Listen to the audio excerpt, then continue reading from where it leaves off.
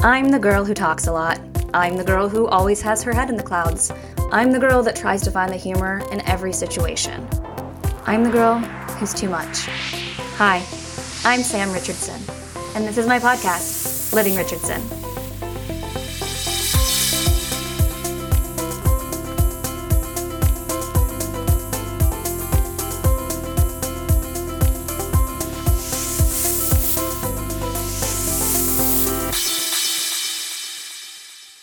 Hey, glory holes. Please bear with my sinusy voice. I am constantly battling the Ohio weather. Today's topic is one that I've been wanting to talk about for quite a while. I've been getting a lot of requests on the subject, and it's been a year since I was personally diagnosed, so I figured this is the perfect time. For today's episode, I'm going to explain the menstrual cycle, PMDD, and my personal experience with it. Premenstrual dysphoric disorder, or PMDD, is a very complex condition that presents itself uniquely in women. This sensitivity is akin to an allergic reaction that causes mental, emotional, and physical symptoms. In the spirit of being completely transparent, I'm experiencing some of these symptoms as I write this episode. As I woke this morning, I could feel the shift in my mood. My anxiety was high for really no reason. Honestly, I felt like crawling back into bed and burying my head into the covers. I mean, I'm a stay-at-home mom. Isn't that what we do anyway? Last night, I was actually invited to go out with my friends, and thanks to PMDD, I almost canceled. I cancel my plans a lot, not gonna lie.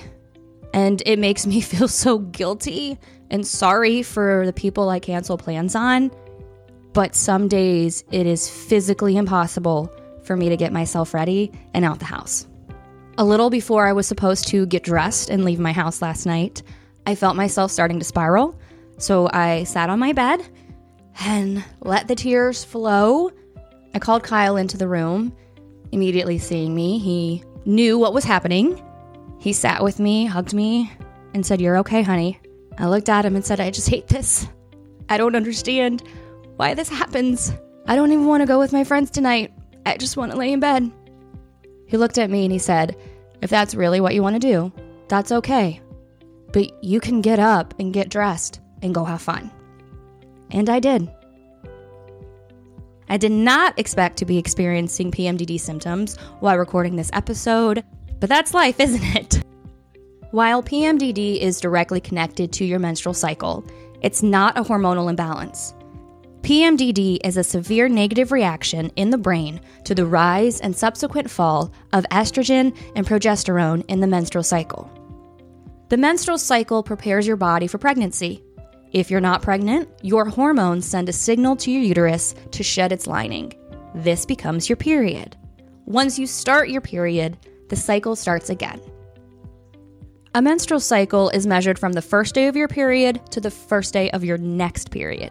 The average length of a menstrual cycle is 28 to 29 days, but every woman's cycle is different. For example, teenagers may have cycles that last 45 days, whereas women in their 20s to 30s might have cycles that last 21 to 38 days. Personally, my cycle is around 36 days. Your first period is called your menarche. The average age for a first period is 12 to 13, but it can start as early as 9 and as late as 16. I started mine when I was 12. My daughter, who is completely fine with me sharing this information because we are not ashamed by something completely natural taking place in our bodies and we believe in educating others, started going through puberty at the age of 8, but didn't have her first period until she was 11. Back when she was 8 and I began to notice the puberty symptoms, I asked my OBGYN what to expect. So, parents, if your daughter is about to embark on this change, this is what you can anticipate. First, her breasts will begin to bud. Then she will sprout body hair and hit a growth spurt. Lastly, she will start menstruating. Your last period is called menopause. The average age for women to reach menopause is 51 to 52. However, some women might reach menopause as late as 60. The menstrual cycle has 4 main phases: menstruation, the follicular phase, ovulation, and the luteal phase. During the menstruation phase, the uterus lining sheds and flows out of the vagina. A period contains blood, mucus, and some cells from the lining of the uterus. The average length of a period is 3 to 7 days. Mine lasts 5 to 6 days. The follicular phase starts on the first day of a period and lasts for 13 to 14 days, ending in ovulation. The pituitary gland in the brain releases a hormone to stimulate the production of follicles on the surface of an ovary. Usually, only one follicle will mature into an egg. This can happen from day 10 of the cycle. During this phase, the uterus lining also thickens in preparation for pregnancy. Ovulation is when a mature egg is released from an ovary and moves along a fallopian tube towards the uterus. This usually happens once each month, about 2 weeks before the next period. Ovulation can last from 16 to 32 hours. After ovulation, cells in the ovary release progesterone and a small amount of estrogen. This causes the lining of uterus to thicken in preparation for pregnancy. If a fertilized egg implants the lining of the uterus, the cells in the ovaries will continue to produce progesterone, which maintains the thickening lining of the uterus. If pregnancy does not occur, the cells die, progesterone levels drop, the uterus lining sheds, and menstruation begins again. PMDD is said to typically present itself in the week leading up to a period and resolves once menstruation has started. However, no two humans are the same, so PMDD can occur at any time. What's important is to track your symptoms so you can learn your personal cycle. For me, symptoms appear after ovulation about 2 weeks before I menstruate and don't conclude until the end of my period. So I have about 2 good weeks and then 2.5 to 3 weeks of crazy. Jokes aside, we are not crazy. As with any illness, once we recognize PMDD for what it is, we can learn how to manage it.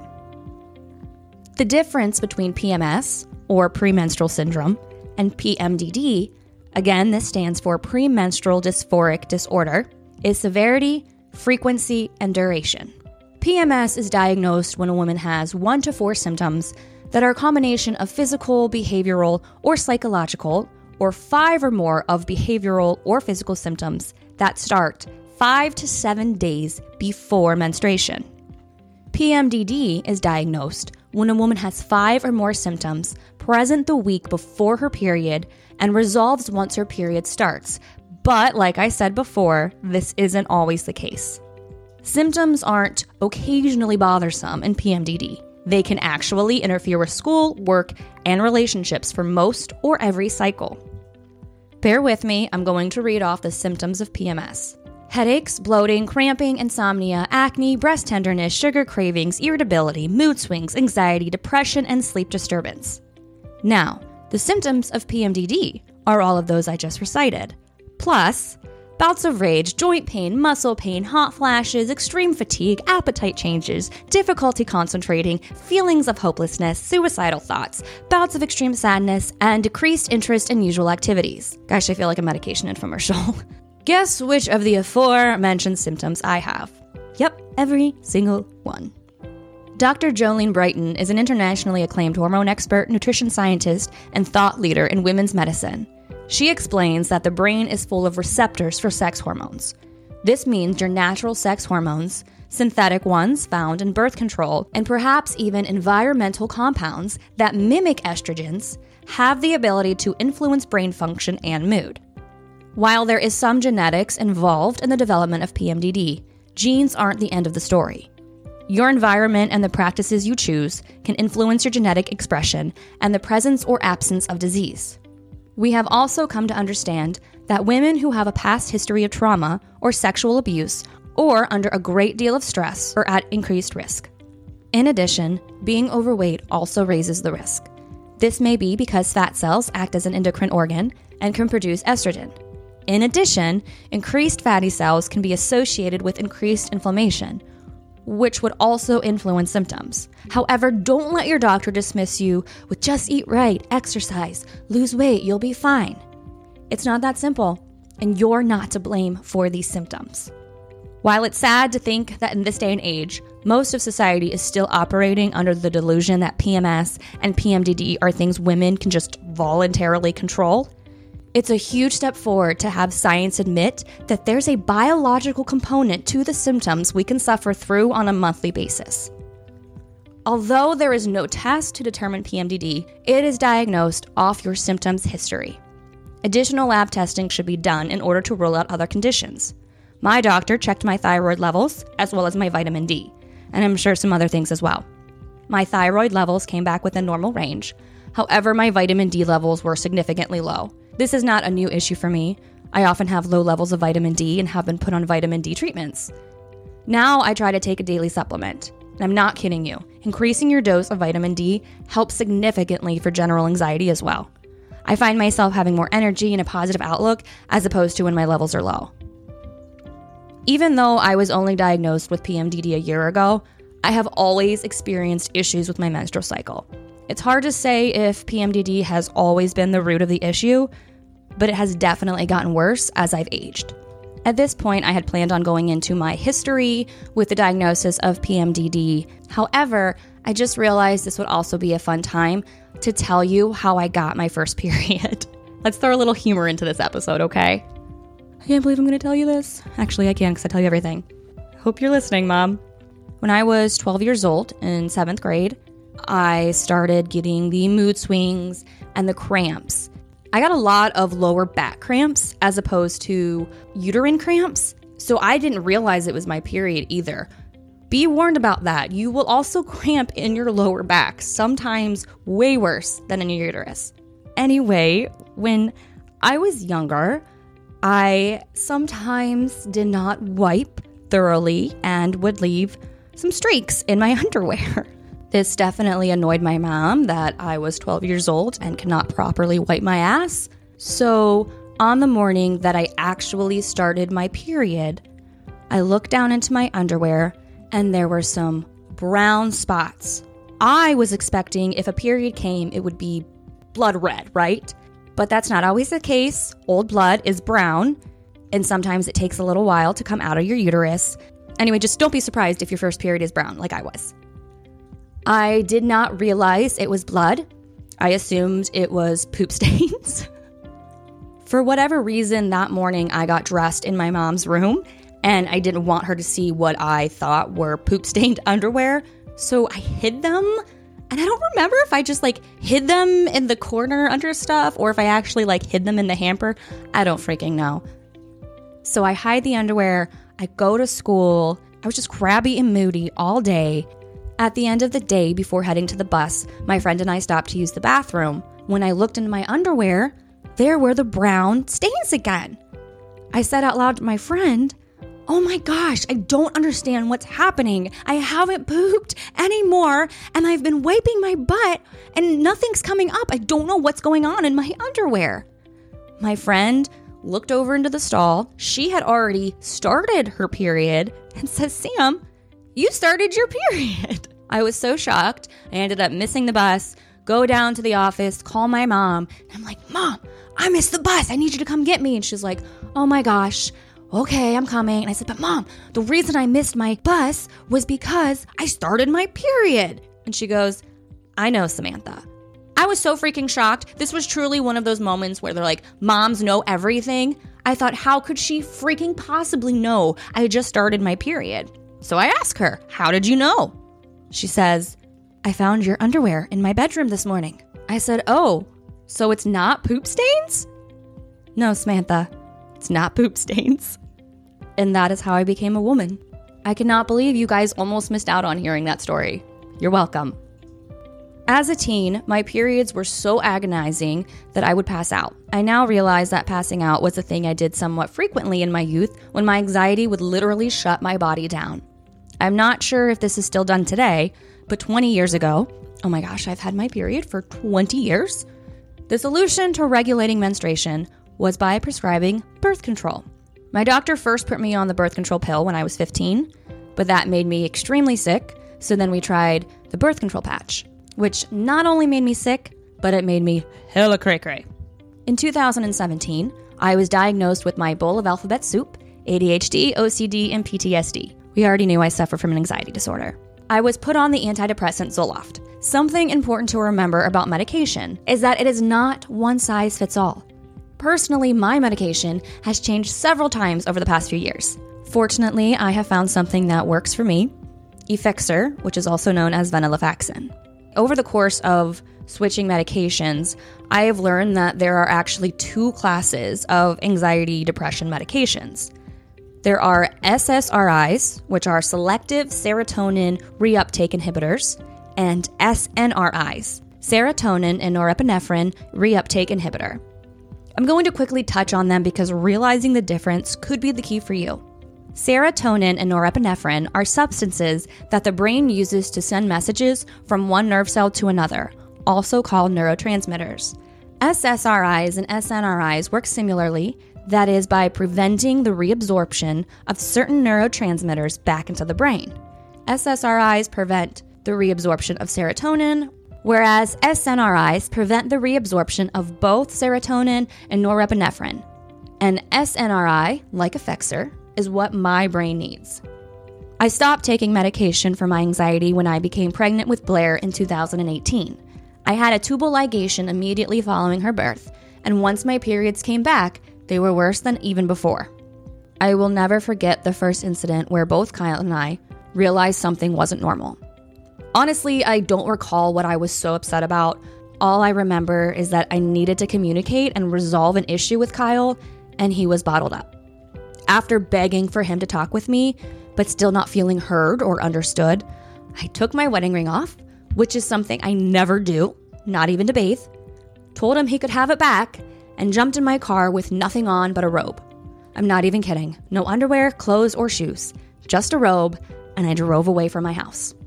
When presented with one of my triggers, which breakthrough, not being heard or understood, is probably the biggest trigger of mine, my flight trauma response kicks in. I drove myself to a nearby parking lot so I could calm down. I had to get out of what I felt was a chaotic environment before I could soothe myself. While I sat there, I called my primary care doctor and made an appointment. Once I returned home a few minutes later, Kyle informed me that he had also called the doctor to schedule an appointment on my behalf, and they told him I had already done so. Finding out that he called the doctor also helped me feel secure with him. He loves me enough to help me. I should mention that he also called and texted me several times in the few moments I was gone, but of course I ignored him. I saw my doctor the next day and was put back on medication. Another incident very similar to this actually happened recently, but I'm unable to talk about it at this point in time. Life was manageable. Dare I say, great, even. I started taking my diagnoses seriously, and I worked really hard in therapy, that I was able to stop taking medication. I finally lived outside of survival mode. Then, shit hit the fan in the early months of 2022, and I began to spiral. I realized my emotions were way stronger leading up to and during my menstruation, so I explained what I was experiencing to my OBGYN. That was when I was officially diagnosed with PMDD. I had never heard of it prior to then, and I come from a long ancestral line of medical personnel. Once my doctor explained PMDD, it all clicked.